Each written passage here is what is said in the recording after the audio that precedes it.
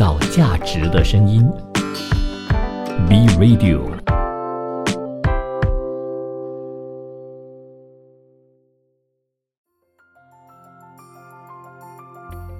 学习提升价值，知识改变命运，与时俱进，传播餐饮业进步的观念。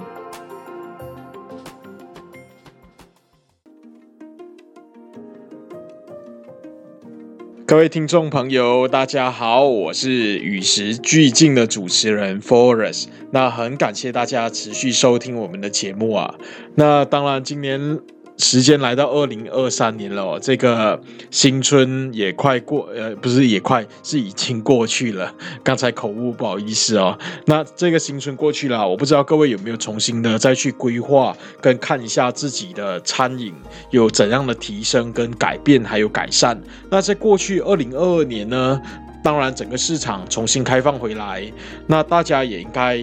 有感受到整个市场的回暖，可是当然也有大部分的人在市场回暖后并没有起色的，所以呢，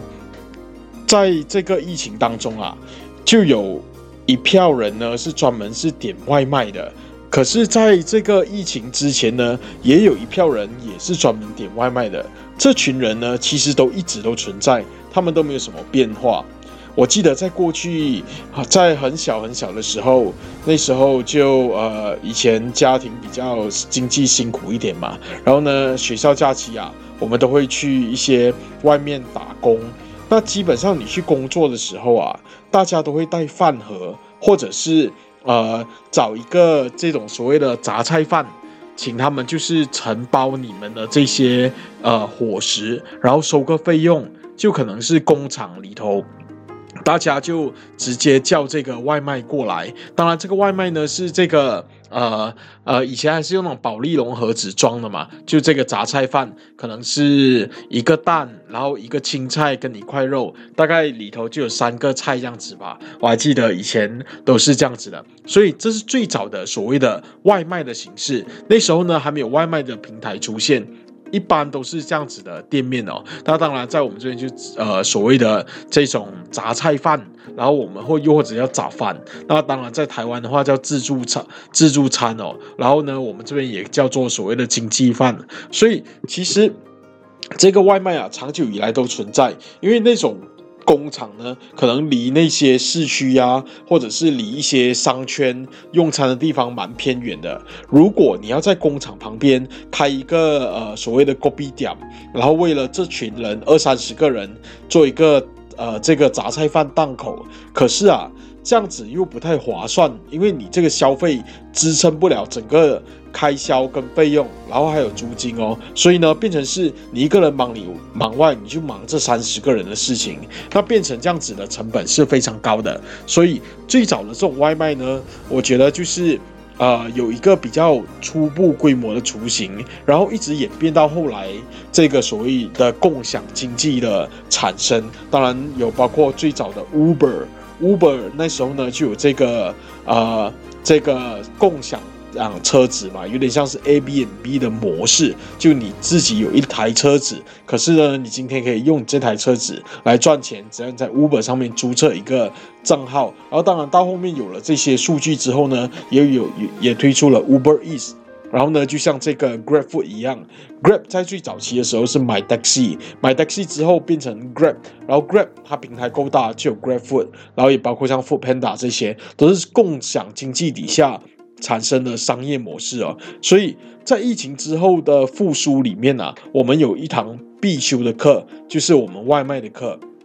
所以作为一个店长其实外卖呢是可以增加你的营业额的，你的店的生意已经够好了，那如果要再往前突破，除了开分店以外，那有没有可能是在外卖平台上在寻求单店的营业额的突破呢？那所以啊，在这个疫情发生以来，餐饮人呢，我们都持续的为我们的客人在坚守在这个寒风里哦，然后呢，我们也冒着所谓很大的这种安全风险，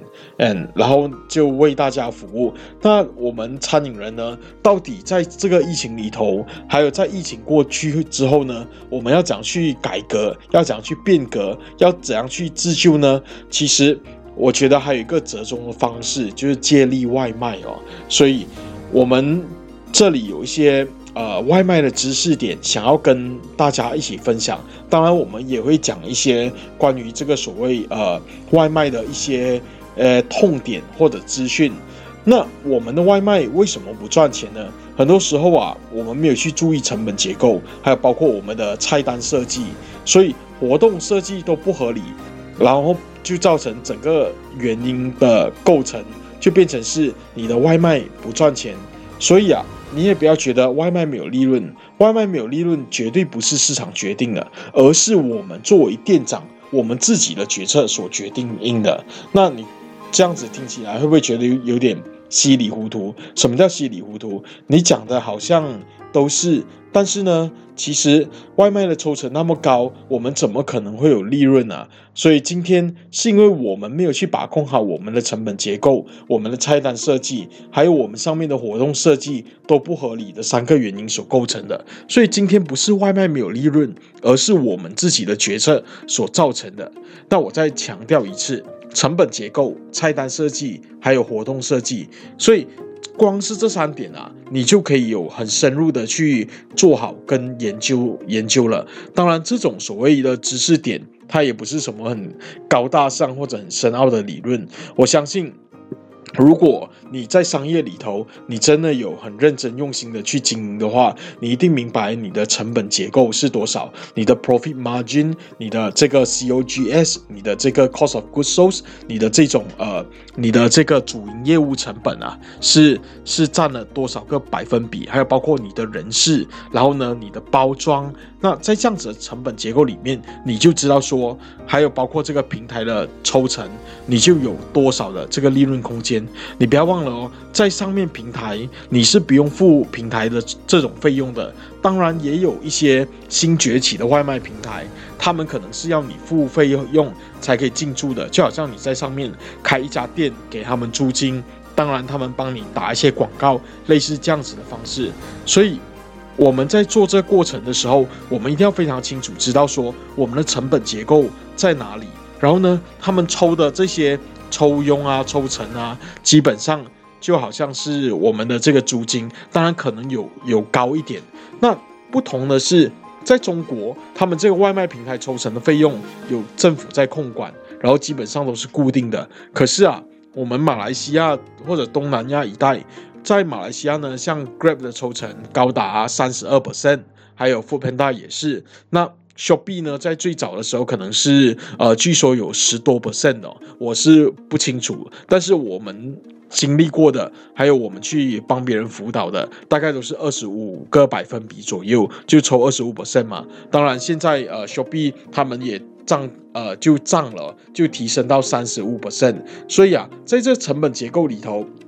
你可以看到它到底占了多少，然后呢，你究竟是要怎么样去做这一件事情，要怎样去设计你的成本结构。哇，抽成那么高，10块钱就要抽你3块半了，抽3块半，你还有多少可以赚呢？你还有6块半，6块半扣除这个食物的成本、盒子的成本、人力的成本，10块钱好像就不见掉了然后你这样子做是白赚的吗？还是到底是有没有赚呢？这样子，如果抽成是那么高的情况底下，我们又该要怎样去做好这件事情呢？我觉得这个部分啊，是我们作为店长需要去仔细去思考的。我们往往看到的只是所谓的冰山一角。冰山上面可能是我们的活动范围大，但是我们价格低，所以我们没有利润。然后呢，又或者可能我们的配送范围是很广的，我们这个送餐范围是非常广，但是我们营业时间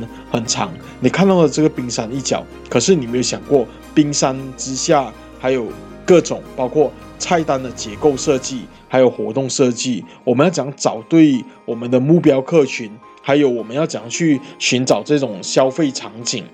还有包括我们所谓的成本结构跟盈利的情况。所以呢，从这种所谓外卖的利润模型去思考，还有了解他们先后顺序，包括你的品牌定位、你的供应链，还有你的资源配置跟运营的效率。所以呢，接下来整个菜单结构还有活动运营啊，然后呢，这些都是我们要一起去探讨的。尤其是包括这个流量的部分，你的广告要讲下对地方，究竟是从这个Facebook 还是 Instagram 引流到去你的这个外卖平台呢？还是粉丝页？如果今天说你今天是很像以 Grab 作为 exclusive 的，以 Grab 作为你的这个要赚钱的这个平台，你该要怎样去打这一场仗？那接下来我们再为大家一起来一一解读。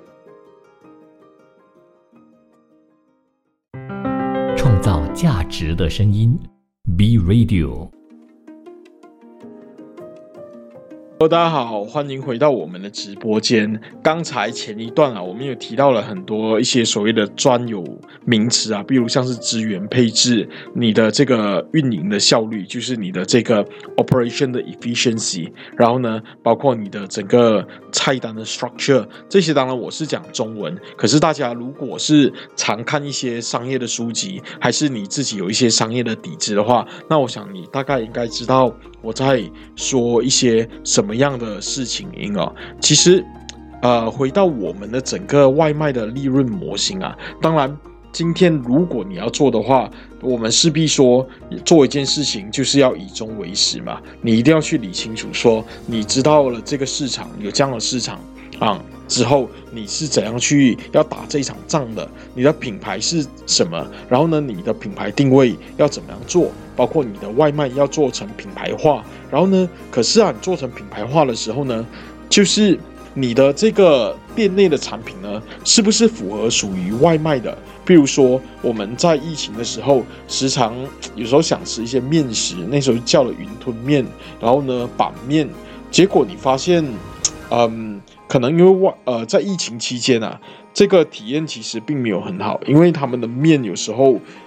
他们没有去考量消费者吃的时候，他们就反正就烫到熟了，烫熟了之后你知道吧，然后呢因为那时候疫情期间又很缺这些骑手，在这样子的情况底下，这个外卖呢叫的面送到我们的手上的时候，可能已经大概过了将近整40分钟，然后呢你知道吧，面过了40分钟它已经充分的吸收水分，然后呢他们又是这种有面粉的成分在里头的，变成那个面糊成一团，然后整个尤其像那个板面你就觉得好像在吃面团一样当然稍微可能是有一些概念的人，他们就在这些面团抹上油，然后呢这个面在抹上油之后它就不会怎么样，就不会全部整个凝结或者是整个糊在一起所以我觉得这些都是细节的考量。你看光是这样子，你在做外卖的时候，你的产品适不适合放在外卖平台上其实是非常重要的。还有怎样把这东西品牌化，不是说你今天想要做外卖，然后呢你把你的产品这样从线下搬到线上就可行的，没有可能还要再做稍稍的调整。如果说今天你真的是够重视这件事情的话，那当然你看一下我们平常我们自己的饮食习惯，比如说你爱吃nasi lemak，还是你爱吃 burger， 还是你爱吃这个板面云吞面，那你想一下看，你在外卖，假设你是一个很忙的人，你几乎是工作都足不出户的，像我朋友这样子，他是供应商，然后呢几乎是3餐都叫外卖从早餐午餐到晚餐都在办公室解决。在这样的情况底下这个时候他是以工作的效率为主，你想说他不会想要吃云吞面吗？他不会偶尔想要吃个这个猪肉粉吗？不会偶尔想要吃一个板面吗？当然会所以在这样子的情况底下，当然他就要去很好的去选择说哪一家的板面是很细心的，然后呢可能不是装在袋子给他，而是装在一个盒子，然后呢这个饭盒里头，或者是一个那种透明的塑料盒，然后让它可以怎么样，就是很好的吃，它也不用再去找，很像用那种塑料袋装，然后呢后面还要怎么样再去找一个碗来去装这个面哦，这样就很麻烦。所以你看这整个过程其实都是外卖的体验的感觉，也是所谓外卖的整个品牌化的这个过程哦。所以我觉得说今天如果我们要做这件事情，当然就是要以终为始，要去思考整个用户的感受，整个体验的感觉。所以我们今天就有一个外卖的利润模型，我这里可能很难跟大家去因为讲一下这个外卖的利润模型是因为它其实是一张图来的，我当然可以把它逐字念出来，可是就不知道各位有没有办法想象里面有几个非常重要的元素。那当然最底层是我们的品牌定位，品牌定位之后上来就是供应链，你可以想象是一个金字塔形的形状，又或者是一个，应该说它是一个像那种罗马房子造型的这个架构图。然后呢，上来是这个供应链，你品牌定位好了之后，你当然要去想办法找你的货源嘛。你货源是否稳定，你这个供应就牵涉到供应链啊。那供应链它就牵涉到什么？你的运营的效率跟资源配置，运营的效率跟资源配置，这是两大支柱。然后呢，再过来呢，当然就还有包括你的整个你的菜单结构设计，还有你的活动，整个你的我们叫 operation management 的部分，包括你的流量怎样去解读你的流量、你的用户、你的客群，你打广告的时候该要投哪里？可能投放在 Facebook 还是 Instagram？ 然后呢，像现在年轻人都用 Instagram， 也用小红书，所以是不是你的引流要怎样去做到大家都知道你呢？当然也包括后台的数据分析，当然最后你外卖才能够品牌化嘛，这就是我们整个外卖的利润模型的主要的元素。所以今天当我们知道说这些元素是那么重要的话，我们要去做它，其实就要从品牌定位开始去找。这当然不仅是外卖，而是我们自己在开餐厅的时候品牌定位也很重要，这样子我们才知道说我们要target 的 customer 族群到底是哪个族群哦。所以今天有了品牌定位以后，我们就知道说往前做跟往上做我们该要怎样做，然后呢还有往深，我们要讲建立自己的护城河，包括供应链刚开始拿别人的，会不会到后面我们是要做自己的呢？所以在这个阶段菜单就很重要。那菜单为什么重要呢？因为很多人一直关注所谓的流量或者是这些广告是不是曝光率足够等等的，可是我们却不了解平台的游戏规则，不知道这些平台靠什么赚钱。当然平台主要是靠抽取我们的佣金赚钱，几乎占了这个平台这些所谓的餐饮的平台外卖的超过整80% 的收入吧，80-90%，然后剩下的当然靠所谓的这种可能是他砸广告去做推广，又或者是他们甚至有一些以前还有崛起过一些外卖平台他们是有收一些所谓类似像广告费的，有点像是很像这个 Platinum Member， 还是你要买这个广告的栏位，你要放多少钱，它会或者是 pop up 之类这样子的，然后呢当然就靠这样子的这种所谓的方式去赚钱所以你看在上面你基本上开店你就是要把菜单放上去，所以你能够说你的菜单不重要吗？因为在线上的客人他根本没有办法到你的店去体验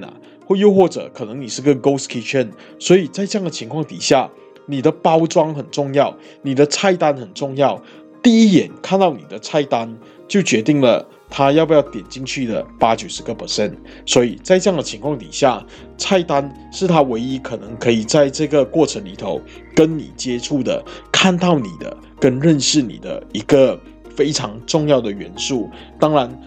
你前面可能你的品牌名字、你的设计、你拍的照片，还有你的这个选择的品类赛道，也是决定你这个外卖会不会火的关键所以在这样子的情况底下，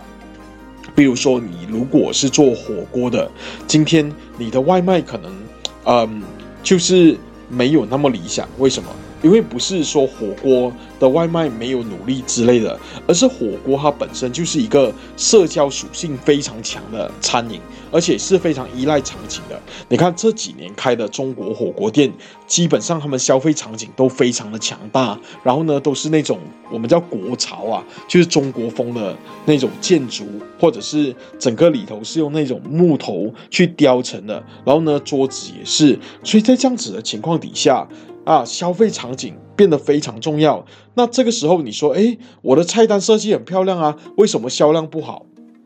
这个是品类赛道的问题。那有没有可能把这东西转一转呢？有。火锅下来是什么？火锅还有很多细分领域，它类似像露露，或者是这个炸串，还有这些麻辣香锅，就是让你去拿料，然后他们再去煮给你。其实换个角度来说，它也是火锅的一种，只是它把那个火锅的形态跟形式做了一些调整跟变化。所以在这样的情况底下，它品类就会在外卖市场上有不一样的呈现。创造价值的声音 ，Be Radio。大家好，欢迎回到我们的直播间。刚才说到关于火锅的这个细分品类那所以今天我们不是说刚才按照我们前面讲的那几个所谓利润模型的这种所谓的理论，从品牌的定位到资源配置，还有运营效率、菜单设计等等的，你就可以好像一定成功你只要照搬你的东西上去，搞好这就成功。不好意思，不是这样子的，因为你的品类跟赛道可能不适合外卖因为我今天想要吃火锅，想要吃烧烤，我就想要跟朋友分享。在这个时候变成是你的品类不适合外卖，然后你又不想做改变，你只想照本宣科跟直接搬上去，不好意思，你的这个情况可能很难那你要卖便宜的话，你自己又降不下那个价格来，因为你怕什么？砸了你的招牌嘛。反而是你在外卖上会更比在店内享用更便宜，然后你又要给他们抽成，哇，这个时候你就会真的我们叫俩攻起来，就是你会生气，然后呢你就可能很难做好你的这个外卖了。所以我刚才一直强调菜单为什么重要，因为菜单就是大家接触到你的今天根本就不能够到你的店里面去，能到你的店里面去我还需要点外卖吗？对不对？所以不需要。那在这样的情况底下，菜单是让人家认识你的，所以其实这个所谓的流量跟这个所谓的曝光率也很简单。所以只要是在相同的流量或者是曝光率底下，谁能给平台带来更多的这种所谓的价值，或者是更多的 commission， 也就是说你的东西是够好的话，那么平台自然而然就会把这个流量给谁当然我们很容易提升的是下单的转换率，还有所谓的客单价。所以下单的转换率它过低呢，会拉低这所谓的佣金收入占比，客单价呢也要把这个单量做上去，你去平衡佣金还有你的曝光率。所以我们知道曝光率不是原因而是结果，所以做好菜单呢是第一步的关键。那我不知道各位有没有听懂我的意思。我这边呢，我讲来讲去还是在讲菜单非常重要的，然后呢我刚才跟你们讲的那一整段话都是我们背后的逻辑。我的逻辑是要跟大家讲菜单为什么重要的这件事情，因为它牵涉到你的曝光率，也牵涉到你给平台带来的这个更多的佣金。那平台很现实，你的东西给他带来更多的佣金，这样子他会怎样？当然就是让你曝光更多，会把更多的流量给你。所以为什么你看那些像 Grab 还是 Foodpanda， 他们都要去跟别人签 exclusive， 就是说今天你只能跟我平台合作。然后呢，当然也相对的他们也是在所谓的试水温，就只跟你合作的话，我尽量把多的流量给你，然后呢，当然抽成的趴数也变更低，你这个抽成的百分比也变得更低一些因为什么？今天你跟他签，你是独家的，就像独家的代理一样，然后呢，你就只在他平台可以找到想吃这个某某鸡排，还是某某面线、某某卤肉饭，就只有在 GrabFood 有，就只有在 Foodpanda 有，你的生意还不火吗？就只有在这边才吃到，只此一家，别无分店。所以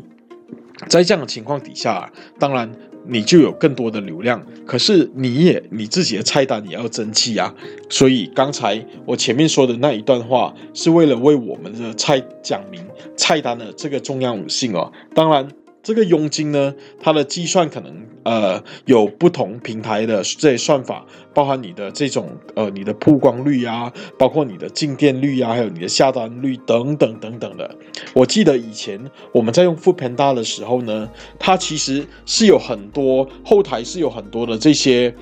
所谓的一些 marketing 的 strategy 帮助你的店带来更多的生意了。可是他们的这种所谓的佣金其实并不低哦，可能更高的，包括可能比如说你要有更多的流量的时候，你就要花更多的佣金去跟他买他的流量，他会当然你说有效吗？它一定会有一定的效益哦，就是大家会有看到更多的你的广告，还是你的这个曝光率在他们这个单上面出现，它会带给你更多的客户，也是实质是有效的，有下单的。可是当然就是抽成变到相对的高。我还记得那一次扣到来呢，我们几乎被抽了将近40多个百分比哦，就40多%。哇，你突然想一下，算一下那条数是非常粗的。然后呢，基本上你说赚吗也没有，就打个广告费。所以当然在这些所谓的平台上面啊，我们有时候不一定是用赚钱的角度来去经营，我们有时候是什么？有一些不是那么在意外卖的，他们是用打广告的角度来去思考这件事情。当然这个也很好，难道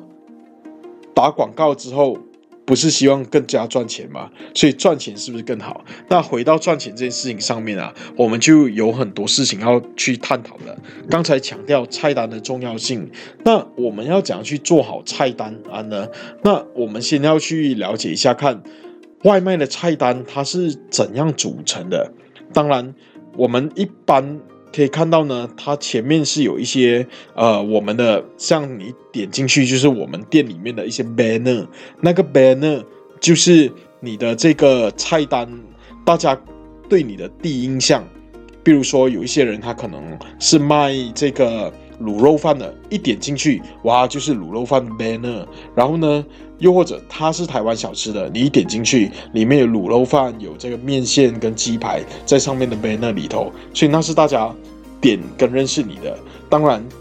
再下来呢，你可以看到一般他们想要推送什么给你一些重点推荐，来去引导消费者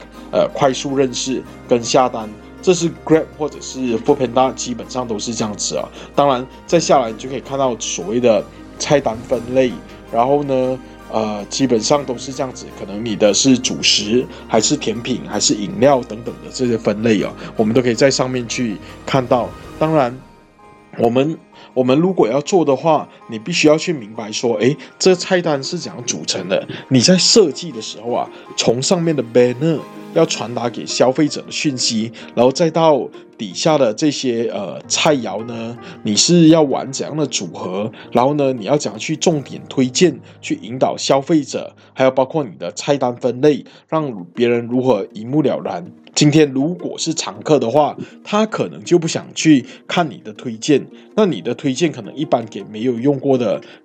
没有在你这边消费过的消费者，但是呢有在这边消费过的，他们就想看你的 category， 就是你的菜单分类怎么做。这个时候啊，你就要想办法去做好这些部分。所以当然我们如果是做这个dine in， 也就是堂食的菜单，你的视觉冲击力一定要强。所以很多人为什么可能在店内的墙壁上或者店里头也有电视机，一直来回去循环播放这些主打的食物。然后呢，我最近去一些这种所谓海南餐厅啊，就是一般像过去 Old Town Paparish 这样子的店，专门卖我们南洋美食的，他们墙壁上都可能会挂着炒粿条，还是这个咖喱面，还是这些所谓这个等它冲到非常有画面，就那个我们的 data rate， 然后呢，它基本上就是这个泡沫满到流出来，流出来这时候就有画面啦，泡沫的本身就很美嘛，所以邓紫棋有一首歌叫什么？美丽的泡沫，对不对？好，这题外话，这个泡沫很美，所以美丽的泡沫就会形成一个非常强劲的视觉冲击嘛，这是单一的这种菜单哦，所以呢，当然你离开门店这种成本就很高啦，可是外卖的菜单当然就是图片比较小嘛，然后呢也不会有人可能去觉得说很不好还是什么的，可是你一定要很清楚你的这个在外卖平台上的这个所谓的图片，你图片小，可是一定要清楚，然后呢要清晰，当然也要好看。好看才会怎么样？大家想要买嘛？大家都喜欢帅哥美女。相对的，现在的人为什么会去觉得说想要打卡拍照，要去 Instagramable 的餐厅，就是因为漂亮啊。所以今天你的照片其实是很重要。当然，外面现在也有一些摄影师哦，他们是专门拍 GrabFood 跟 Foodpanda 或者是 Shopee Food 的这些所谓照片的哦。所以你看这些人的行业存在，你就知道照片的重要性了。创造价值的声音 ，B Radio。大家好，欢迎回到我们的直播间，谢谢各位大店长的继续聆听哦。所以做店长都很不简单，要不停的学习。刚才我们提到外卖的重要性，还有这个外卖的这些设计啊，当然就会有很多的这些挑战跟一些成本结构更精细化的去计算这些部分哦。当然，外卖除了这些我们刚才提到的重要的元素组成以外，外卖的菜单有没有误区啊？它其实是有一些误区的，它是有痛点的，所以影响到我们的，所以让大家所误解的。所以堂食的菜单完全照搬去外卖，产品没有去做精简化，然后呢，你就会导致什么问题？你就会导致你这下单的我们叫 conversion rate 啊，中文我现在只忘了叫什么，不好意思，就是这种你的 conversion rate 呢就会变到比较低，然后啊。你这种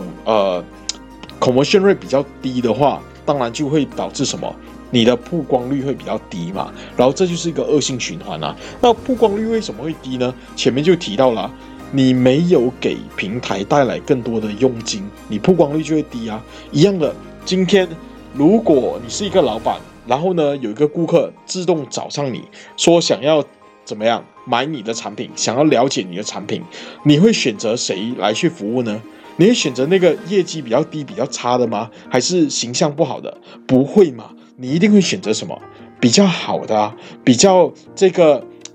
转换率高的啊。因为为什么？它转换率高代表什么？它的经验比较多，它服务外卖的顾客比较多，他知道外卖的需求要什么，他的这个外卖体验也相对的比较好。所以今天啊，堂食的菜单呢，这个单一的菜单你照样搬去外卖，没有做精简，不好意思，你的转换率，你的 conversion rate 就会变低，这就会形成一个恶性循环啦。这是一个外卖很大的误区哦。然后呢，当然我们有时候第二个点就是我们去没有做好这个主要的目标客群，然后呢，你没有做好目标客群，你也没有针对他们去设计一个配套。没有设计这个配套去带动他们，你就像回到第一点，你照样把菜单搬上去，你就没有再重新做组合了。那你也没有一个去设计你的这个利润，因为你想说，反正外卖就做个广告就好，他反正也没有给我太多的利润嘛，因为他要抽那多少，抽30%，然后每日又不让我涨价啊。但是大家都照样，反正平台抽多少，我们就涨多少嘛，对不对？因为羊毛出在羊身上，我觉得这是马来西亚我们外卖的一个，挺大的一个挑战哦。所以就是我们做的东西很难，然后呢，所以我们今天可能我们在外卖平台上卖一个，比如说是30块的套餐好了，其实你实际的这个人的平均价格可能是100块，要花的钱，这个偏差太大了。你去你店消费，平均一个人要100块，可是在外卖上你卖的这个套餐是30块，变成是怎样？你这个时候啊，你变成是做的不是品牌的目标客群了，这个时候你反而做的是另外一个客群了。但是你做这个客群的时候，你没有再重新去设计另外一个品牌，因为你就想说，你可能是某某知名的嘛，你干嘛要再重新去设计一个品牌呢？这时候你的人群你没有去做特别的配套给他们，你就没有单就没有转换率，又或者没有流量也没有曝光率，所以变成你就没有利润，你变成把自己给怎么样给坑死了。因为你在外卖上面你照本宣科，你觉得说反正今天不然我就放比较低嘛，吸引大家来，我会冲订单量嘛。今天你想一下看，如果你是在海底捞这个火锅吃火锅，可是你在外卖上面你反而可以吃到比较便宜的火锅一般我们去海底捞，我记得那时候跟朋友去消费，一个人可能大概都是100到120左右的马币然后呢，你想一下看，今天假设海底捞为了抢占外卖的市场，而把它的火锅做成一个30元的配套，那你想以海底捞名气，大家会点吗？那绝对是会的对不对？反正海底捞嘛，哇，还有一个锅子然后呢，可能30块就点到了，又或者可能他玩一个配套，他玩其他的方式，但是你有没有想过，这反而会影响到他品牌跟他到店里面的那种消费感觉？我在外卖一样可以吃到30元，然后呢，这些料在你店里头消费反而是比较贵的，那我干嘛还要去店对不对？反正我叫海底捞来我家，我一样可以打卡拍照，海底捞听起来就比较高级所以变成是你是不是要再去重新的去设计另外一个品牌来去操作这件事情会比较好呢？那比如像是我们就有看到男朋友火锅，这个也是一个我们的好朋友 Kelvin 所做的这个火锅。那他做这个火锅的时候呢，当然就是有点一个套餐，你还有一个锅子送给你。那锅子呢，当然上面有他们的这个logo，然后呢也非常的精美，整个价格都算在里头了，它也没有走低价路线，它就是一口价可能是100多还是多少200左右不同的套餐跟配套给你享用。所以如果今天你要做这件事情的话，你要攻外卖市场，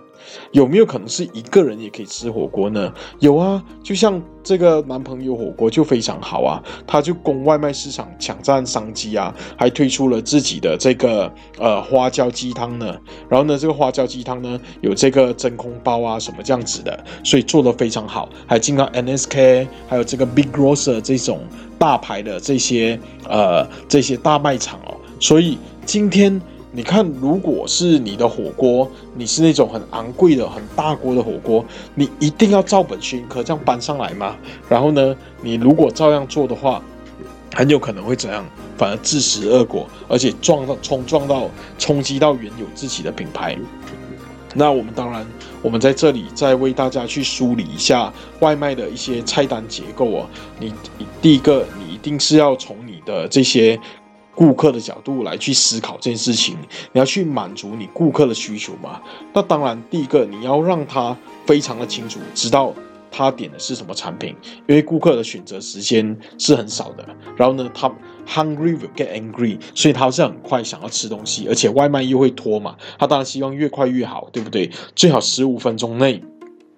就可以到手上，当然在我们这里会比较挑战，所以第一个你就要去把你的菜单精简化，让它可以最快的速度下单，然后当然你要去满足他们可能想要凑单的需求。比如什么叫凑单呢？就是可能在一个办公室里头反正我点外卖也是8块钱，倒不如我们一起凑。一起凑单的话要怎样呢？你这是不是可能推出一个2人套餐，然后呢可以选2个不同的主食，有2杯不同的饮料，是这个价钱。这时候我就会跟同事一起凑单对不对？所以今天你是不是可以做到这样子的这种方式，来去让大家有一个所谓的这种方便然后呢，会点外卖的人有时候真的是可能在赶工啊，像新年的时候，我朋友一直是在包他们的那些包裹、出货、年货，这个时候根本没有时间去外面吃，每天叫外卖，然后呢还找我们去服务他们哦，所以在这个时候啊，我就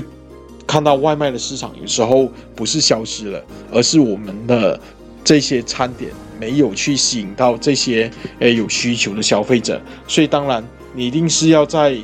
让这些用户啊是可以快速了解你品牌的特点的。你的品牌特点是面食、饭食，还是烧烤，还是个人火锅，还是什么菜色？然后呢，当然最主要是在这种外卖的时候啊，你的包装体验是要很安全的，是要很卫生的。我想这些都是非常重要的角度哦。当然，回到我们商家本身，有包括这种下单的 conversion rate 啊，还有那种客单价多少啊，包括抽成啊，你要怎样去提高复购率啊，等等的。你是不是可以在外卖的时候，你又可能怎样把它引流到线下来呢？给他一个所谓的折价券，还是说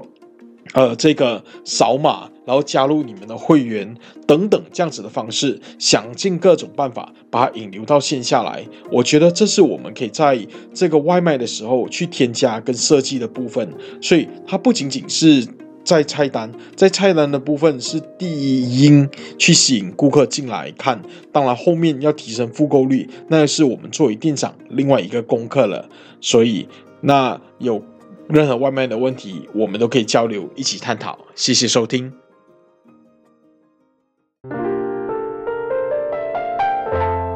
创造价值的声音 ，Be Radio。